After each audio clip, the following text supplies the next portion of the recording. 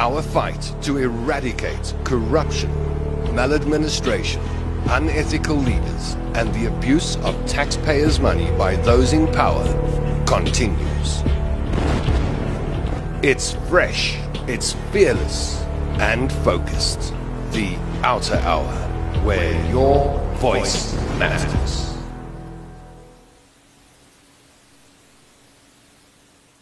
Good evening and welcome to yet another OUTA Hour. I'm Tom London, your host. It's been a while. I've missed you. Where have you been? How are things going? Are you looking forward to the public holiday we've got tomorrow? I know for those who work at home, there's probably no public holiday tomorrow, but if you are able to take the day or the long weekend off, I hope it's going to be a great one for you. We've got the team on board tonight.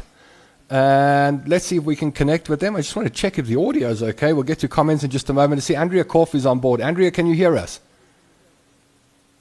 I can hear you loud and clear, Tom. Good evening, everybody. Okay, and we can hear you, Andrea. I need you to move a little to your right, please. And Andrea is going to be filling us in on the AARTO Constitutional Challenge. It is an update show this evening because we're going to be updating you on AARTO. Your other right, Andrea. We're going to update you on AARTO. We're going to update you on the latest on this from the State Capture Commission. Rudie Heyneke is on board. Let's say hello to Rudie. Hello, Rudie. How are you this evening?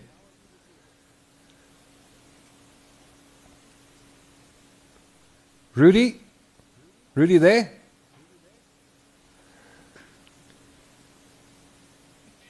Yes, sorry, Tom.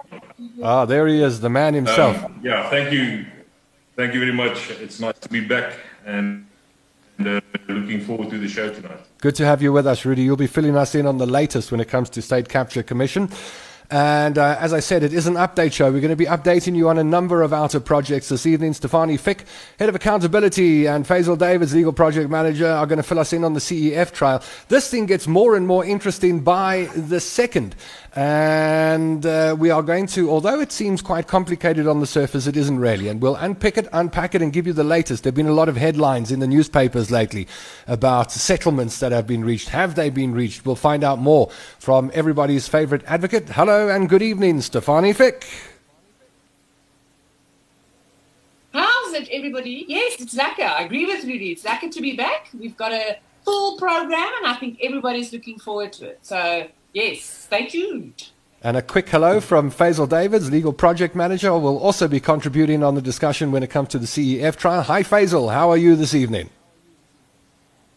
Hi, Tom. Good, thanks. And you? Hi, everybody. Good to be back. Good to have you with us as well, Faizel. Nice to see you on screen.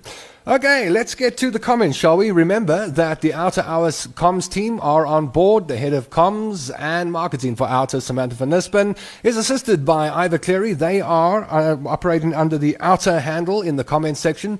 Any comments you may have, any questions you've got for the team this evening, any observations, we rely on your input on the show. Pop them in the comments section down below, and don't forget to like and share this episode. That's how we get the word out to as many people as possible and create more active citizens out of South Africans in the country and around the world. And you'll know that if you ask OUTA a question in the comment section, they respond directly. So, say how's it to Sam and to Ivor. The show is produced by Benele Sanatla, and let's get it on the road, shall we? Let's see who's on first this evening. Esna Erasmus is on first, and Esma says, hi, everyone. Hello, Esna. Good to have you with us. Thank you for joining us this evening.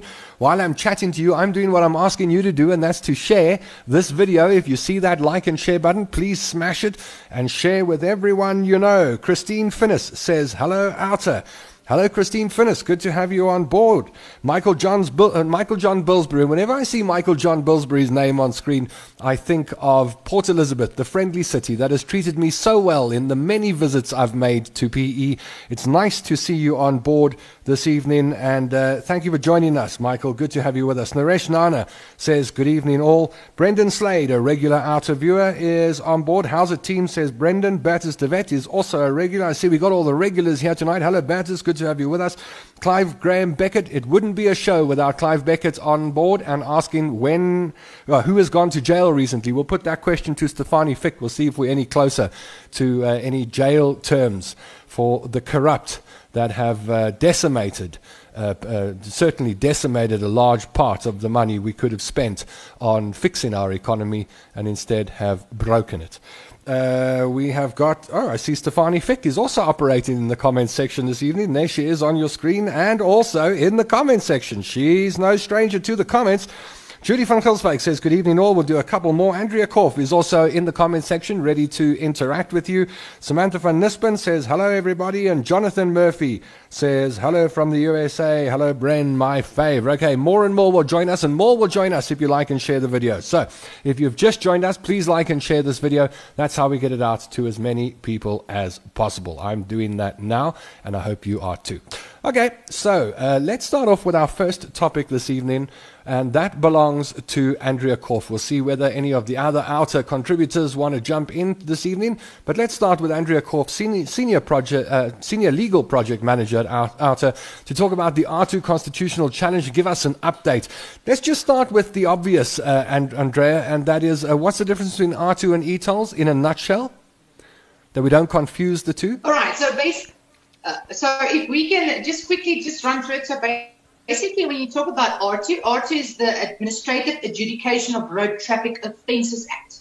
And e-tolls are governed by the South African National Roads Agency Limited Act. So that's SANRAL. Now, people do confuse the two quite often, and that's why it's very important to draw the distinction between them. And in a nutshell, when it comes to AARTO specifically, now, AARTO is used for traffic offences when an alleged offender has an infringement, or so therefore they get a fine. Whereas e-tolls is based on a user-paid principle, where you use a portion of the road, you then pay a nominal amount to use that road. Then also, when it comes to AARTO, AARTO imposes a demerit point system on an alleged offender, where e-tolls do not impose demerit points. And I think the most important one distinction between the two is AARTO is when you have an enforcement order against your name. That is where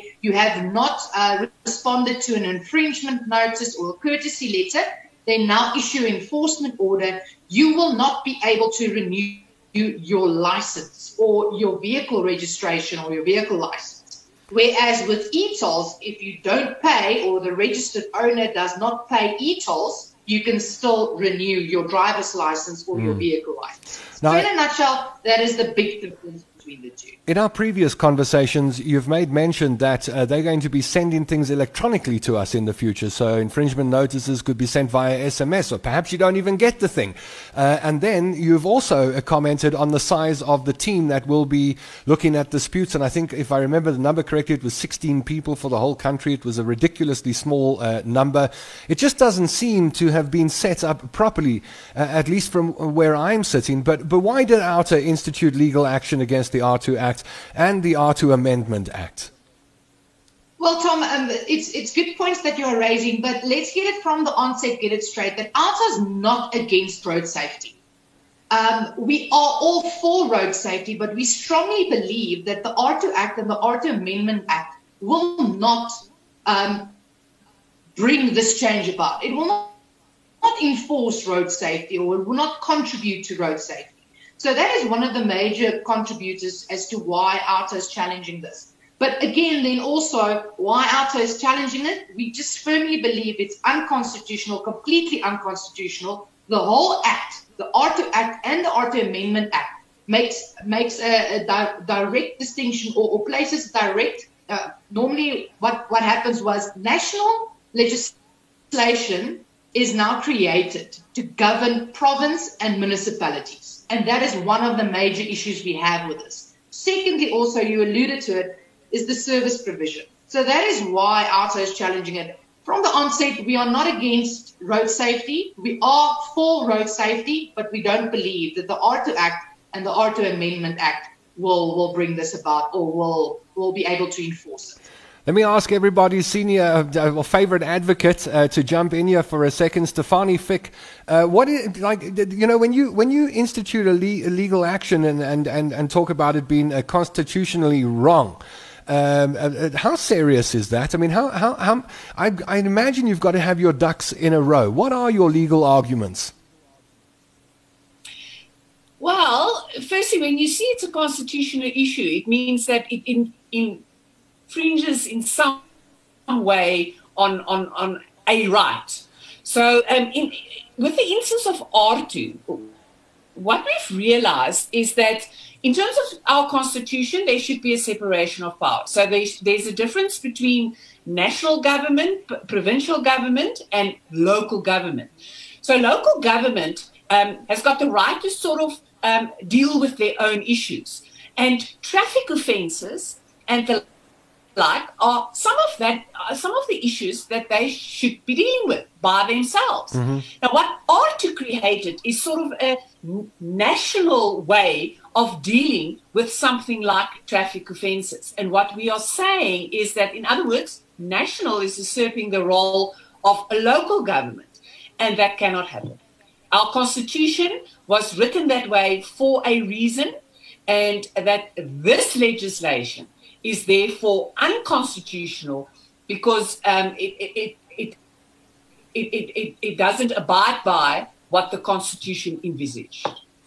Let's go to got it. Let's go to a question from Philippe Lyonnais, who says, proof of set of any document is going to be a problem. The post office is non-existent. Will they have the budget to pay for registered letters? Let's go back to Andrea Korff and pose that question to you, Andrea. Will there be registered letters in the future under the AARTO Amendment Act?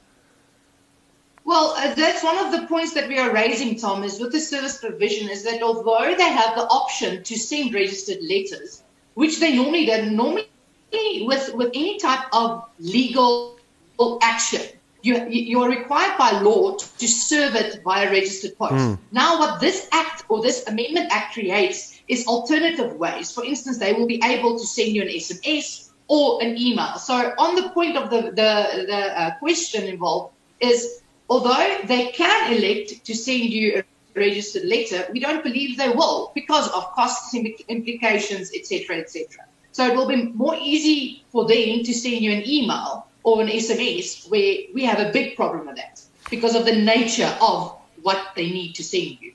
Staying with the road safety theme, Bertus de Wet says they should get rid of K53 that teaches people to create an accident. We should all go for advanced driving lessons and go for them often. I agree with that. I've been for an advanced driving lesson, and it taught me how fast 120 kilometers an hour is, and I stopped going over 120 after I'd been on an advanced driving course. In fact, it doesn't make you drive faster. It makes you drive slower once you realize just how fast you're going. Andrea, why should normal South Africans and the AUTA supporters worry about or care about this constitutional challenge? I think, Tom, that is one of the questions that we get asked very often. And I think from my perspective, of my humble opinion, the reason why normal South Africans should care is, number one, is the Constitution is there for a reason.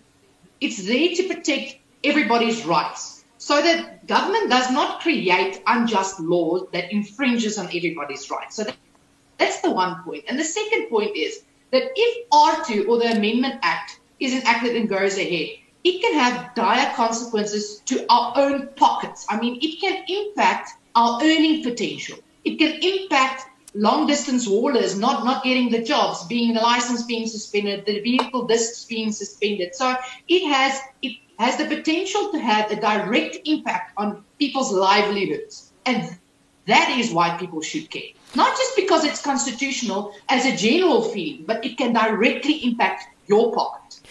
If you've just tuned in, welcome to the OUTA Hour. If it's your first time, pop first time in the comment section so we can say hello to you and welcome you to the OUTA Hour family. Ariba Mohammed has got a great question. If a document is not signed, is it legal or is it not? Well, it depends on the nature of the legal document. So, for instance, if the legal document is required for personal service, then yes, it's still legal, but it's not enforceable if it's not signed.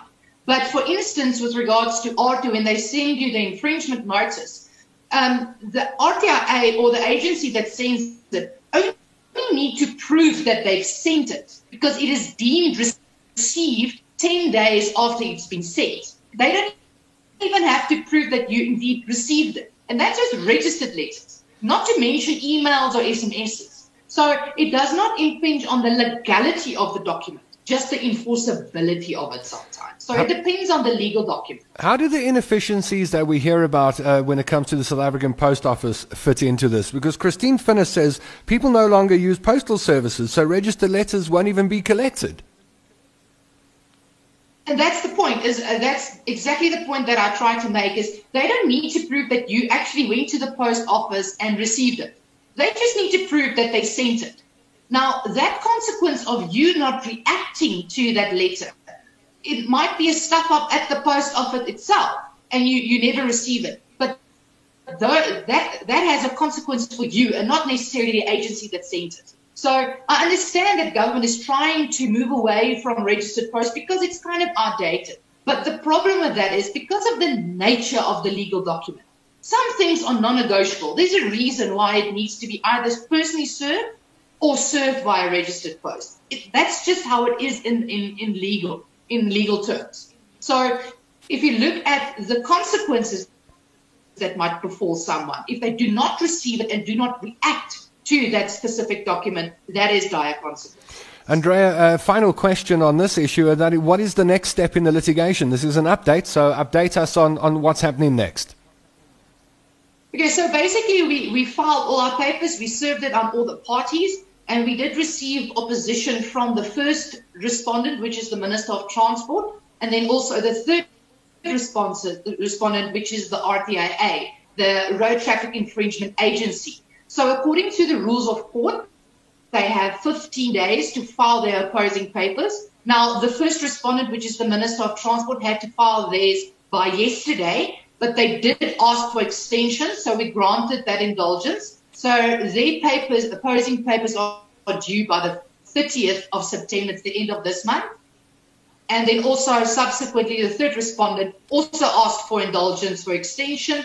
So they need to deliver their opposing papers by the 15th of October. All right. So by the 15th of October, we will know where both the opposition parties stand with regards to our constitutional challenge. Got it. And you'll keep us updated as this case goes along.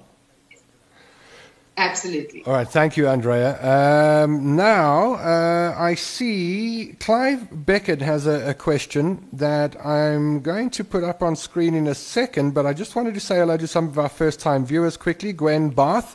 Hello, Gwen. Welcome to the OUTA Hour from all of us in the studio and the production team and from the OUTA team. We hope this is not your last OUTA Hour. You'll find plenty of insight on the show. You'll learn things that you never knew existed, especially when it comes to the corruption in South Africa. So thank you for joining us. And if it's your first time, then know that we always ask you to hit that like and share button to get the show out to many more people and have more first-time viewers. Anthony Woods, first time. Hello, Anthony. Good to have you on board. Welcome to the OUTA Hour family.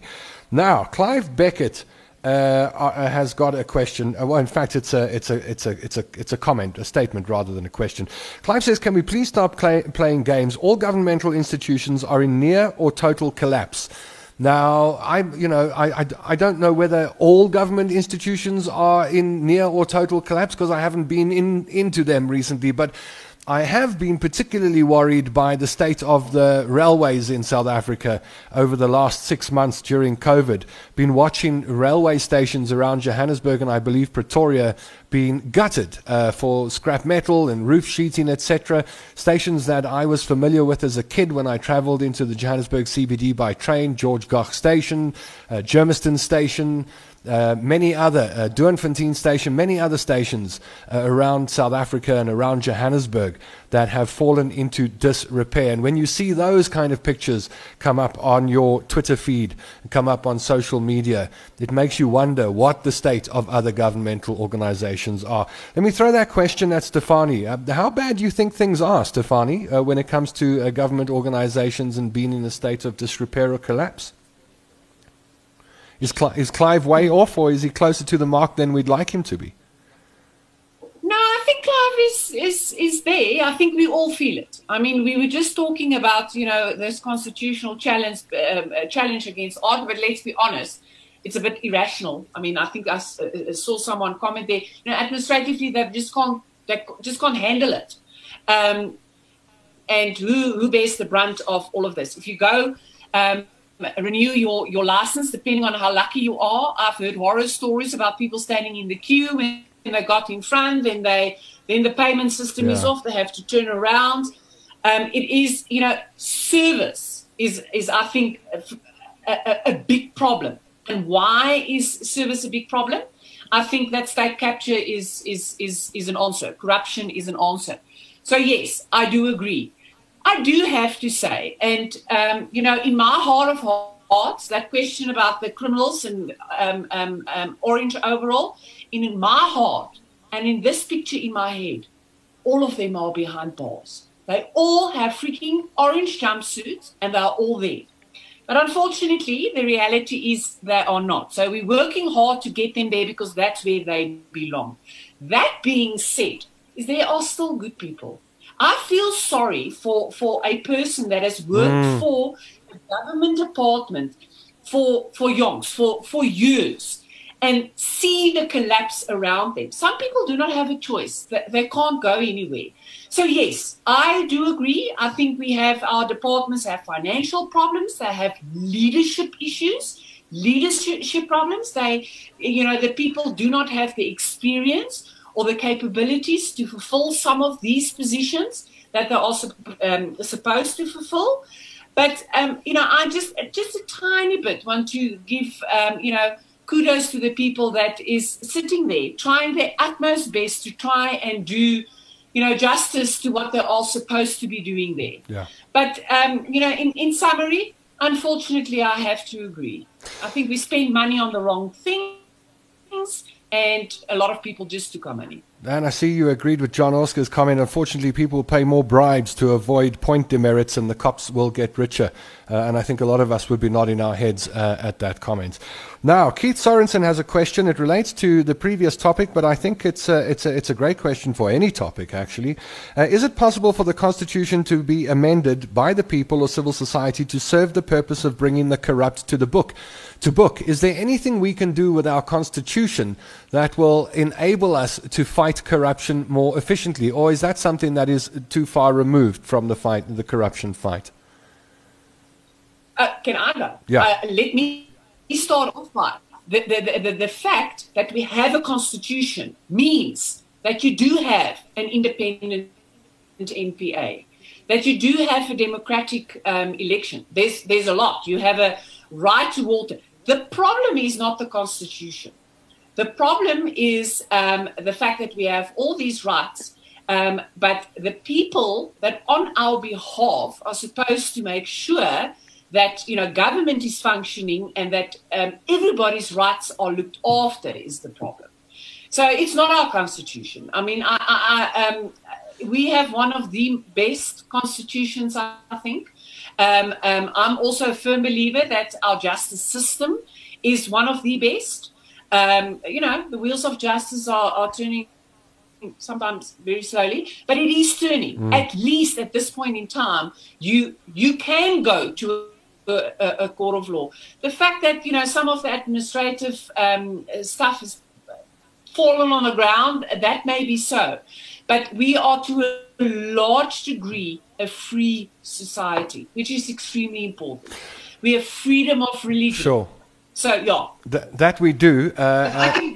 However, when Desiree Kruger says, hey, be honest with yourself, the country's in a mess, I have to point you towards two things that happened to me in the last 10 days or so. One, I had to go to a dentist appointment on the other side of Pretoria, and as we went, drove over a bridge, and the river was flowing. We had to roll up the windows because the stench from that river was so bad. And then just close to where I live in Weltevreden Park, there's also a bridge that goes over a river a kilometer away from the house. The other day I drove over that bridge. That same stench of polluted water was there. And I just thought to myself, our waterways have been totally polluted, at least as far as the eye can see and the nose can smell. And that makes me nervous. I was drinking borehole water until I smelt that mess just a couple of days ago. And so, yes, I do think that Desiree has a point, that when we look around, it's very easy to see a mess.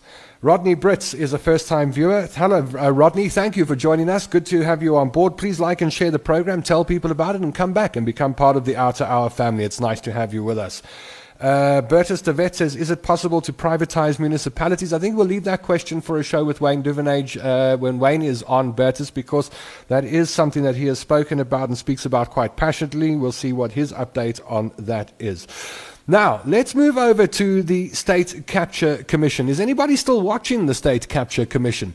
You know, when it started, we were all sitting in front of the TV and volume up, eyes glued to the screen. Okay, what's going to come out? And it's been an endless account of stories of corruption. Some unbelievable, literally unbelievable testimony that we've heard come from the State Capture Commission. We've seen that former President Jacob Zuma has been told to report next month. People are saying, he won't arrive. My gut feel is he will, and he'll do what he did last time. He'll talk and he'll talk and he'll talk, and we won't get much out of the testimony. But let's see what happens. Now, for an update on the State Capture Commission, and specifically when it comes to the man Salim Essa. We've heard this name on the OUTA Hour before. In fact, we have started hearing it over a year ago, and more in the media, more and more in the State Capture Commission, the name Salim Essa pops up. Rudie Heyneke has been scouring through the files for a long time now, in fact years, the Gupta Leaks files. No one knows more about what's gone on when it comes to money flows and corruption than Rudie. Rudie, welcome back. And Rudie, tell us about this CRRC deal that we were speaking about a month or so ago. Is there any more on how much money was paid to Salim Essa by CRRC? This is the locomotive deal, right? Yes, Tom, I think being a report-back program tonight, it is necessary to inform the supporters and the viewers and the listeners out there that on the CRRC matter, like we've reported last time, we sent a letter to the board of CRRC. CRRC, of course, the manufacturers of about 700 locomotives that was bought by Transnet. Up to date, until now, we have not received any response from them. The only response is that they blocked me on Twitter. If that is any response. But you were talking about the name Salim Essa, and of course, the CRRC deal is very, very closely connected with Salim Essa, because his two companies there in Hong Kong receiving kickbacks to the tune of $284 million on this specific part of the 1064 locomotive transaction.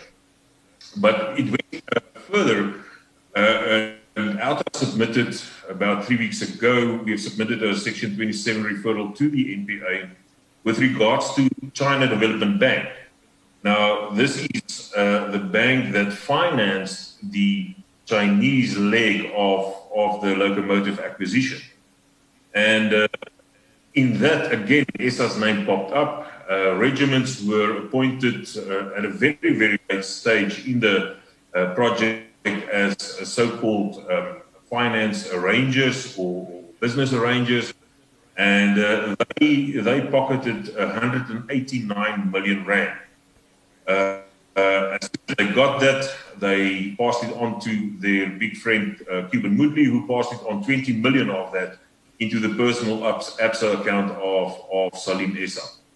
The investigation went a bit further, and we could trace money down to some individuals that, obviously the information given to the NPA, and it is very interesting the names that came up. You look at the networks that Mr. Essa and his accomplices, that they have put together. Then you see there's names like, for example, a company called iPocket Global of Mr. Werner Fulz, who's also director of a company in Switzerland. And I mean, you don't have to be a brain surgeon to add up one and one, and say, listen, how did they get the money out of the country? So it is very interesting time. The other thing, Tom, you were talking about the State Capture Commission. There's a lot of movement and a lot of things happening in the past few weeks at the State Capture Commission. We had Suzanne Daniels, the erstwhile company secretary of Eskom, who was testifying for, I think, 2 days. And it is mind-blowing, information that came to the fore. Again, Salim Essa, he was the man that was engaging with the board members and the execs of Eskom at that stage. And also, the thing I think that was, most mind-blowing in this whole testimony of Suzanne Daniels is the fact that she could point out that Salim Essa communicated with former Minister Lynn Brown with regards to the appointment of board members of Eskom via Lynn Brown's personal assistant, Tim Davis. And for a long time, everybody thought that this specific email and businessman info portal1@zoho.com was Richard Steke, the DG of DPE, but in fact it was established that it was Salim Essa, and it is mind-blowing to think that, somebody from the outside can advise the minister on who she must appoint on the board. So in the state capture sphere, a lot's happening. I just saw a letter today from the Zuma Foundation. You were talking about Zuma, that Judge Azondo said this, I'm going to summons this guy now to come to the commission. The Zuma Foundation got a statement late this afternoon to say that, a scathing attack on Deputy Judge President Zondo, saying that he is not treating everybody equally and that he has got, made up his mind about former President Zuma and so forth. But I think if we look back, we can see that, like in all his criminal cases, court cases, Mr. Zuma is trying to avoid to appear at the State Capture Commission. Rudie, the name Salim Essa keeps popping up and every time we have you on board, the same name keeps popping up. What kind of role did he play behind the Gupta's success, if we could use that word? Tom, I'm 110% sure that Salim Essa was one of the masterminds in the state capture scenario, working along with the Guptas. If you see, all the other SOEs and different places where he got involved, it was not only Transnet and Eskom. He got, he had a hand in financing deals that regiments did for SA Express, for Denel, for SAA. And he was just this mastermind that could put everything together, get the advisory and the consultancy companies like a McKinsey to basically eat out of his hand and to put those together, of course, with one hell of a fee. And we can, and in the CDB loan, for example, the China Development Bank loan, between the Guptas and Salim Essa, they got 75% of what was paid to regiments. Wow. So he's an expensive businessman, I must say, but I've got no doubt that Salim Essa was one of the masterminds behind Stake. Tell us about the businessman emails. Yes, Tom, I want to take you back to June 2018, when 2017, sorry, when AARTO submitted the no room to hide report to Parliament. At that stage, the information to our disposal was, and everything pointed to Richard Seleke being the author and the owner of that specific email address. Businessman, being infoportal1@zoho.com. But with investigations further on and more information that we received, we could establish that this specific email address belonged to Salim Essa. He was the guy who was sending the mails, and interestingly enough, all the Denel Asia emails from the attorney that was setting up all the contracts, Pieter van der Merwe in Klerksdorp. You know, he copied in businessman in all the correspondence. So that will show you. Gupta Mail shows us as well, and some other data sets, that Salim Essa didn't just use Info Portal 1 or Businessman. He used, I think, about 5 or 6 different email addresses. But Businessman was, I think, the reason why popped up was Richard Seleke's CV was sent to Duduzane Zuma from Businessman, from infoportal1@zoa.com. And that was distributed very, very quickly and forwarded to the Guptas, to Tony Gupta. And everybody thought, because it was Richard Seleke, and if you read the mail, it was, here is my CV, please receive my CV. And you will think that this was done by Richard Seleke himself. But as I said, later on, we established that Salim Essa was actually the owner of that specific email address. Let's talk about former Minister Lynn Brown. Her name has also come up recently and increasingly in testimony. And you mentioned her personal assistant, Kim Davids, and we've seen a number of PAs testify at the State Capture Commission. Now we saw Nomvula Mokonyane's PA on the stand. What role have personal assistants played as conduits between the corrupt and ministers in this country? Well, in this instance, Kim Davids played a very, very important role. You know, she was the post office for Lynn Brown. She was rewarded by the Guptas with a very nice December holiday in Dubai, staying in the Oberoi Hotel, the famous Oberoi Hotel. She was driven and chauffeured around, also visiting the Guptas at their residence in L35 Emirates Hill. But in this instance, she played a very, very significant role. And other information that I received some time ago is that somebody told me that there's not a way that you could get to Lynn Brown if you didn't get through with by Kim Davids. She protected Lynn Brown. She, was the conduit of information. All information from Essa, from Businessman, came to Lynn Brown, to Kim Davids, to her personal Gmail address, and then it was forwarded to her official DPE address, and then she will show it to Lynn Brown. And we raised Kim Davids, her name and her role back in 2017 when in Parliament, when the Public Enterprises Committee started to investigate Eskom. And that I was presenting that day in Parliament, and if I remember correctly, it was a Thursday.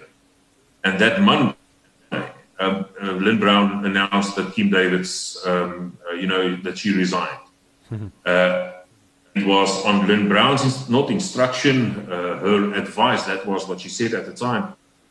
And then later on, Kim Davids came back and she sued, or she wanted to sue the department for dismissal, a constructive dismissal. Say, listen, you made it so unbearable for me to work here. I couldn't anymore, blah, blah, blah. And with the help of Richard Seleke, Kim Davids was paid out a severance package of just over 700,000 rand. And that just shows you the important role that she played and how they protected her, and how at the end she was still compensated with the help of somebody like Richard Seleke. Rudie, lately I've been reading headlines about U.S. authorities flagging transactions that have been made in dollars by the Guptas when it comes to their corrupt activities. Have you got any more info for us on that? I look at that and I think, well, there's smoke. Does that mean it's going to turn into fire? Well, what happened last week is that it was reported that the New York court issued a ruling or a judgment that the DTI in South Africa can have insight in 17 different bank accounts of the Guptas where dollar denomination transactions took place. The Guptas defended that matter, and they got the court to make the ruling to say that only the DTI will be able to see that specific information, those bank statements, etc. And that was because of a 250 million rand loan that the DTI gave the Guptas for the purchase of the Shiva uranium, or uranium 1 at that stage, that was changed to the Shiva uranium mine. So, and obviously DTI didn't get back their money. Sorry, not the DTI, the IDC. Sorry, the Independent Corporation, not the DTI. In any case, they fall under the DTI. In any case, so this is a step, a positive step, a very positive step for us, is to see that now we can, with the help of the courts, especially in America, we can get insight into the bank accounts of the Guptas. The downfall of that is that, this is restricted to the IDC itself. And that is a bit problematic, but I'm pretty sure that they will fight on to get that and made available to other law enforcement agencies, or to the law enforcement agencies in South Africa and abroad. The big question on my mind, Rudie, is where are the Guptas? Do we know where they are and what they're up to? Well, information to our disposal is that they are, in Dubai. They looks like they're not very welcome in India anymore. The addresses, they are, that information is with the law enforcement agencies. We've submitted it to the NPA, to the Hawks back in the day. And I believe and truly believe that they are still there. L35 Emirates Hill is a very famous address. I do believe that Salim Essa is like Duduzane Zuma at this stage, staying in the Burj Khalifa in Dubai. So I am very positive, very sure that they are still there, and that I think that they do battle to travel. One must remember that these guys, are all South African citizens. They got South African citizenship by way of naturalization. And they are traveling with South African passports. I know that Salim Essa's passport expires, I think, in 2021. That's next year. Tony Gupta's is in 2024, so that's still a bit of time for them. But they are traveling with South African passports, with engagements with NPA. We were talking about it and say, but why don't you put restrictions on their traveling by putting in the passports and so forth? What the NPA and the law enforcement agencies will do with that information and take action on that, I don't know. My firm belief, back to the question, they are still in Dubai. Got it. Interesting angle on the passports there, Rudie. What happens when the passports expire? Pressure's on, isn't it? Thank you, Rudie. We'll catch up with you at the end of the program. And let's move on to our third topic this evening, which is the CEF trial. I must be honest, when I first started reading through documentation around the CEF trial, I couldn't figure out I couldn't make head or tails of it. And I think that's part of the problem when it comes to putting these matters in the media, is when you need to apply yourself to it, or when it's difficult to explain or break down easily. The general public generally look at the easier to digest issues. However, this is a very important issue. And Stefanie Fick, I'm going to ask you if I've got this right, because I've spent a couple of weeks thinking about this. And to me, this is how it looks. We had strategic oil reserves, which have always been there, and then a decision was made to sell the strategic oil reserves at a massively discounted price. There were a list of companies that were involved in these transactions, and then it was stopped. The reason for the sale of the strategic oil reserves that was put forward was that the stock needed to be rotated. Now, I don't know whether oil goes bad after a period of time, but it seems to me as if there was no need to rotate. Why would you rotate? If you rotate it into the economy and into the normal supply and fill up the tanks with what's coming in. So in a nutshell, have I got that right, and what have I missed out on, Stefanie? No, you've got it spot on. I think you've got it spot on. In terms of the situation in the country, we need reserves. Someone actually commented the other day, but why? Oil is available, and you can, and it's not as if if you want oil, you can't get hold of it. It's not something that's scarce. But that's not the issue. What if no one can get oil? No one knows what's happening in future, so it's important for South Africa to have oil reserves. But you've hit it the nail on the head. Rotating and selling, in my mind, are two different things. Plus, oil doesn't go off. There is expert evidence in the matter that says that oil doesn't go off or go bad or whatever the case may be. The only thing that would have made sense if you somehow, and that's a normal transaction, if you can somehow sell your oil at a ridiculously high price and then buy oil again at a ridiculously low price, that you make some money. But the opposite happened here, didn't it? The oil was sold at a massively lower price. What reason has been put forward by the CEF or the people who control that oil for the discount on our strategic oil reserve? Just an aside here, the oil actually never moved. It never made its way into the hands of these companies. But why? What is the reason for the big discount on our strategic oil reserves? The reason, Tom, is corruption. That is the only reason. If you look at the deal, I mean, Gamedi, who was the one that he went to specific traders. There were no tender process at all. He received quite a number of amounts in his trust account, and what was funny. If you also look at, apparently he got some money, smaller amount of money, so it's not picked up by, authorities, at ATMs. People went around the country and gave him money through ATMs. So the reason for this transaction was greed and corruption. Plain and simple. Faizel, do you agree, disagree with me? That was the bottom line of this whole mess.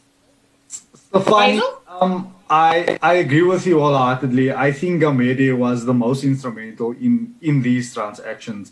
To be exact, Stefanie, from the court papers, I think he got paid an amount of 20 million. 20 million. From these 20 million. And these traders actually dictated some of the terms of the tender that was supposed to go out. This was what was led in court, was that there was emails sent back and forth on how the contract should be concluded. That's how corrupt this whole deal was from the onset. It's a tragedy. It's mind-blowing. So, and now we are in court. Yeah, you applied to be friends of the court in this matter. And the last time we spoke to you, the case was going to proceed, and then between then and now, I've been reading newspaper headlines saying, oh, well, some kind of settlement was reached out of court with all of those companies, that they would receive some kind of damages payments for costs they had incurred. What has a settlement been reached? And what kind of costs are those companies that were going to buy our oil at a massively reduced price? What is actually due to them? Okay, so I think it was not contentious. In fact, I think everyone agreed that this deal was shrouded in corruption, and that the contract should be set aside and be declared invalid. I also think that all the parties, and us included, also agree that there should be restitution. What that means is we keep our oil, you get the money that you've paid for the oil, you get it back.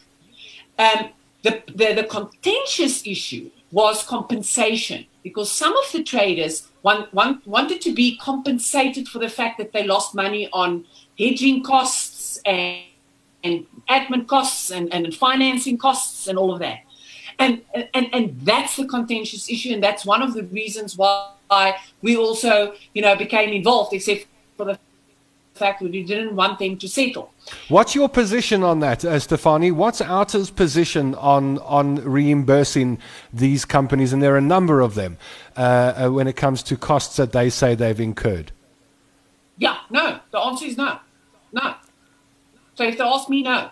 But so we agree with the restitution. I mean, they can get their money back, but not the compensation. Tom, there were alarm bells going off right from the start from this deal. none of the traders can say, unless they were extremely stupid. I mean, you must be blind to not have seen that there's something amiss. Who buys oil at that price, for example? So none of them, I want to say, and this is the activist in me, is to say that they do not deserve compensation. Well, the activist in me says they don't deserve their money back, because if you know the oil price is 10 Rand and you're buying it for 5 Rand, you should know you're involved in some kind of activity that is nefarious. Is there any legal recourse when it comes to, because whenever we talk about corruption, and specifically on this show, we obviously point towards government because that's where you can have the greatest impact. And that's where the tax money is being spent. But we know that there are private individuals, private companies. We've even seen the banks transferring illicit funds. And here's a group of companies, big names, many of them recognizable. They went along. They made offers on purchasing South Africa's strategic oil reserves at a discounted price, and none of them thought there was something wrong with that. Is there something legally wrong with that? Yes. And maybe Faizel, what did you think? I actually agree with you, Tom. Maybe they shouldn't get anything. Unfortunately, in law and in terms of what's fair, it's probably fair that they get their money back. But that active part says you shouldn't. If you want to, and that was also part of our argument, is that when you deal with government. Normally in contract law is, you go into a deal with open eyes. You can't halfway through then say, I want to cancel the contract because, you were a party and you knew what you were doing. But when you deal with government, you need to accept that there's always a person that acts on behalf of, for example, an SOE, or in this instance, SFF and CEF, and that you should be careful and make sure. And that if that type of alarm bells goes off, then obviously you should ask the questions. The fact that you didn't ask questions, you can't now come and say, no, I'm innocent. I need to be compensated. But that's my feeling. I don't know, Faizel, what was your feeling? So Tom, this is quite interesting, because I think from the onset when we joined as amicus, it was that there was just an equitable relief for all the parties concerned. And what Stefanie saying is true, is that we wanted restitution but not compensation. And the irony is that it wasn't the original purchasers that wanted the money back. It was then the third parties who they sold it onto that wanted compensation. And we saying, I think submissions were made on behalf of SFF, was that put the money in an escrow account and let them fight for who's entitled to what. And we agree with that, is that you pay this amount of money, take money back, and you fight amongst yourself. Because even in the court proceedings, there was the institute delictual action here after for this compensation that they wanted. But I think submissions were made from a lot of the legal parties, was that in this matter, the judge should consider everything and grant what's just and equitable to all parties concerned. We say in restitution, yes, but compensation, and so I'm with you, Tom. They shouldn't get anything. We'll ask Stefanie to give us the latest on this CEF trial in just a moment. But let me ask you, because we've got a long weekend coming up, and let's inject a little bit of light at the end of this program. Where are you going for your long weekend? Are you hitting the road tomorrow morning early, packing the kids in the car and putting the trailer on the back? Or where are you off anywhere? I can tell you where I'm going. I'm staying at home. I'm going to be lying on my bed for a few days. But if you're going anywhere exciting, drop that in the comment section down below. We'll end the show with some of those comments. Stefanie, what happens next? Where are we with this CEF trial, the Central Energy Fund trial, and the sale of strategic reserves? Yeah, so I haven't answered your question about settlement. So no one settled. The court didn't grant a settlement agreement, although I think there was some, Glencore was the company that said, okay, we are willing to settle. We are willing to settle for restitution and not compensation. In fact, they and the SFF and the CEF agreed that the only interest that they will take is the interest that the CEF and SFF got from investing the money that they received from the traders. So I think there's just a little vindication for Glencore.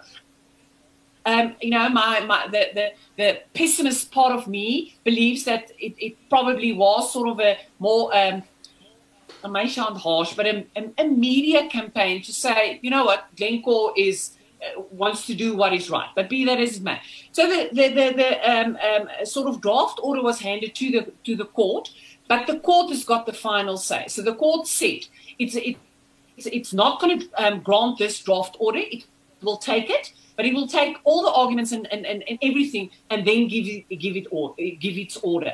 So the case was postponed sine die, which just means that there's no date. As soon as the court has gone through all the papers, applied its mind, it will come back and say what the court's decision is. And I think this is quite an important judgment, because when we were faced with state capture, this is the type of thing that we are faced with. And I think like big SOEs like Eskom and all of that is also trying to cancel contracts because corrupt individuals was part of concluding these contracts. So yes, a very important, I think, judgment, and we are really looking for. We're very proud of our legal team, of the arguments. I think on behalf of civil society, and thank you all of you that gave us the ability to be amicus, because without you as supporters, we won't be able to do this. But be rest assured that your voice was heard in that court, and that I think the court will take it into consideration. They made reference to us. We were accepted as amicus. So we are now waiting for judgment, but we are very positive that I think South Africa will get what we asked for. Well, I'm hoping for a judgment that South Africans feel is fair. Let's go to, we got a couple of minutes left, and let's see what, we're going to run through a couple of questions. I'm going to ask you to keep the answers as brief as possible. Let's start with Dougal Dick, who says the Guptas will simply buy new passports. Can they? Can they just get new passports? Anyone can answer this question. Well, Tom, I think, anything is possible when the color of the money is the right color. Got it. So I think that they can, but hopefully we will clamp down on them before they do. Bertus de Vet says we can get oil from the same place as our food, from a Pick and Pay, except have you seen the prices of oil at the shopping centres lately? I'm not sure you want to pay that. Is OUTA able to substantiate, this is from Keith, substantiate the comment, I'm going to direct this at Stefanie. Is OUTA able to substantiate the comment made by the MPA's Herman Cronje that September would see the arrests of prominent figures involved in corruption? If so, which September? 2020, 21, 22? I'm going to answer, but I think Rudie is maybe the better person to answer. We've heard this before. So I choose to believe that the NPA is getting their house in order, and that we may very well see some arrests in September of 2020. But Rudie, please, you answer that. Yeah, no, I do agree with you, Stefanie. Yes, Tom, I do believe that arrests are imminent. I do not think that Herman Cronje would have made such a statement if she was not very confident that it will happen. And with my engagements with the NPA in the last few weeks, I think that, yes, watch this space. I think that it will happen. Only a few days left in September and a long weekend in the middle of the few days left. So hopefully it happens before the long weekend. All right, got it. Jenny Quinn says that lady needs a huge red balloon. Now, I know Stefanie is our popular advocate on the show, but how about we give hearts to the entire OUTA team who've joined us this evening? So if you've got your phone nearby or your handset nearby, then let's do what we've done before. We call it a heart fountain. Let's smash those hearts for OUTA and the good work that the team do and the team that are on air. Let's create a couple of hearts this evening with a heart fountain, if you don't mind. I'm looking for the outer page quickly because I want to show the hearts on screen. Okay, so I'm going to hit that heart button, and if you haven't hit the like and the share button yet, then please do so now so that we can get the. Oh wow, look at that! It's a fountain of hearts coming from the supporters this evening for the team on air tonight. Andrea, Korff, Rudie Heyneke, Faizel, Davids, and Stefanie Fick. They haven't gone anywhere yet. We'll say goodbye to them in just a moment, but look at all the hearts and the love that are coming in from our supporters. Okay, if you steal or kill, you should lose all human rights, says Bertus David. Michael Billsbury said if the money paid for the oil reserves didn't end up in government coffers, then no money should be repaid. What exchange rate would be used when paying it back, asks Leonard van der Leitgarden. That's a good question. Stefanie? Oh, sorry, you'll have to repeat that. I'm sort of reading what accepting the hearts, are you? Okay, so what exchange rate would be used when paying back to CEF the companies that were in the mix for the strategic oil reserves? Well, I'm gonna maybe Faizel knows because I studied law, not economics. Okay. But and I get confused when it comes to hedging costs and finance costs and all of that. All right, Faizel. Balls in your court. Like this, yes. And I hope I don't show. Yeah, I hope I don't show my ignorance. But the point is that you get the money back, what you paid for. So you get it back basically at the rate that it was, received. Yeah. Faizel? Yeah, I agree with Stefanie. I think that was what was agreed upon, was that it was the interest, the exchange rate, right? At 2015, 2016, when these contracts were concluded. And then obviously the interest that has accumulated was in the trust. Look, I think there was information also that was confidential that we weren't privy to. So we are hoping and we're sure that it will be just an equitable relief and they'll only get the money they paid for at the time. Got it. Basil Jacob says the party that received payments must be sued and not the government. Judy van Gilswyk, Michael John Billsbury, going to the oldest pub in South Africa, says Michael. You're making me jealous. The Pig and Whistle in Bathurst. Well, enjoy, Michael. that's where he's going for the weekend. Christine Finnis says, I'm staying at home. Sleeping late is exciting. Jenny Quinn is challenging whether the Pig and Whistle is actually the oldest pub in South Africa. That's a good question. We will open up a can of worms on the outer hour tonight. Keith Sorensen says, is Friday a holiday? Will all government, metro and municipal services be closed? Is it a long weekend off? I don't know the answer to that. Anybody on the team know the answer to that one? Are government departments open on Friday? Well, it depends on what you mean by open. I think they should be open. Government departments do not take leave, but whether you'll get service is another question. Yeah, that's the $1 million question, isn't it?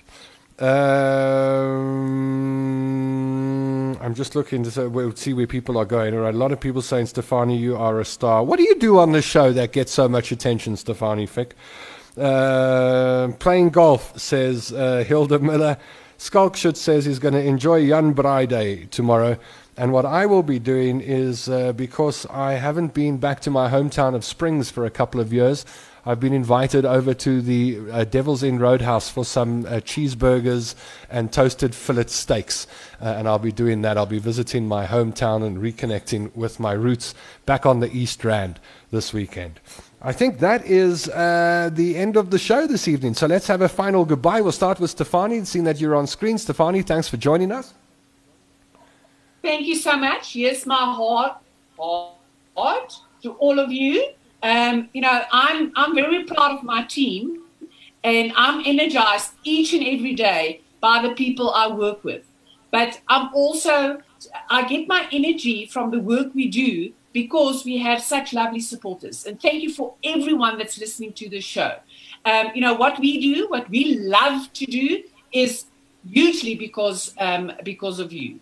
So thank you so much. And to the team that was here tonight, you're stars. And part of your team, Faizel Davids. Thank you for joining us this evening. Faizel, your final word. Thanks for having me, Tom. The CF Matters finally ventilated. I'm very excited. I'm hoping judgment will be delivered very soon. And to all the viewers out there, have a safe long weekend. Be safe on the roads, because I'm sure everyone will be hitting the roads after this lockdown. Lekker, thank you, Faizel, and the same to you. Rudie Heyneke, hope you have a lovely long weekend. Rudie, are you going to get to take some time off? What is time off? Yeah. First of all, I just want to add on what Faizel said, safe travels for everybody. And I'm going to let a little small cat out of the bag.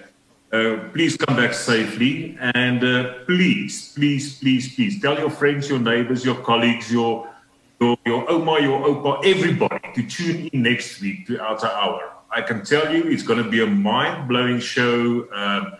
There's going to be revelations that you've never heard before. Please join OUTA Hour next week. Thank you. Safe travels, and have a nice break. I certainly will be joining next week now that you've tempted me like that, Rudie. And now, who've we got left? The one and only Andrea Korff, sitting on the other side of the Boerewors Gordijn. Hope you have a lovely long weekend. Andrea, what are your plans? Well, thank you very much, Tom. Yeah, we're going for the day. We're going to a family campsite, just spend the day with family and friends. So excited for these 2 days off. Thank you so much for having me. Thank you, everybody, for tuning in on a Wednesday evening and listening to us and what we're up to. We can't do it without your support, so please continue to support OUTA. Every supporter counts. And thank you so much. Without you guys, we won't be able to do the job that we love to do. And as Stefanie also mentioned, it gives you energy to know that you're making a difference. So be safe and be kind to one another and be kind to yourself. And that's my final words. Thank you, Tom. Thanks for having me. Thank you. Same to you, Andrea. Jenny Quinn says, I love that you have such an open forum. Thank you. Well, thank you, Jenny. I've searched the internet for civil activist shows around the world where civil activist organizations like OUTA open themselves up to the public, to their supporters, to detractors, to critics on a weekly basis. And I have found none. So I think it makes it very unique, and unique that every person in OUTA who has a public-facing role has been on the show and has presented themselves to you, the supporter and member of the South African public, wherever you are in South Africa or the world, and held themselves accountable. Something that we'd like to see big businessmen, business people, and politicians in this country do. Wouldn't it be nice if we could have all our politicians on a show like this, that the general public could say, hey, what's happening with this, and give us an update on that, and why didn't you do X, Y, Z? But sadly, the politicians are lagging behind OUTA when it comes to accountability, at least, and public forums like the OUTA Hour. So thank you to the team, and thank you for that kind comment, and thank you for all of the lovely comments that are coming through. A lot of people saying, wow, sounds exciting, can't wait for the next show. Christine Finnis says it sounds exciting. Sounds like it's going to be fine, says Leonard. And I think that's where we're going to leave it for the night. And all that's left for me to say is thank you to the team. Bye-bye, team. Have a safe, long weekend. And I can't wait to tune in to the show, or be on the show. And I'm going to ask you to tune in next week, as Rudie says. Some revelations will be made on the OUTA Hour next week, Wednesday at 7 o'clock. I think we've got Wayne Duvenage on the show.